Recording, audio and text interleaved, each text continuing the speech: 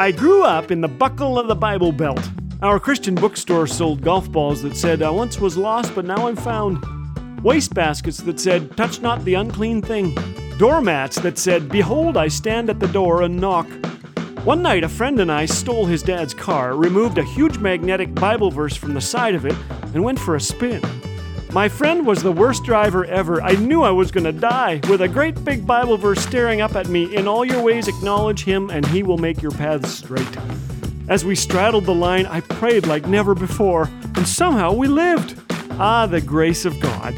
He loves us not because we're good, but because He is. Today, let's thank Him for His amazing grace.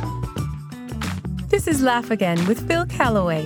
If you'd like to hear the regular daily program or discover all things Laugh Again, visit us at laughagain.ca. Laugh Again, truth bringing laughter to life.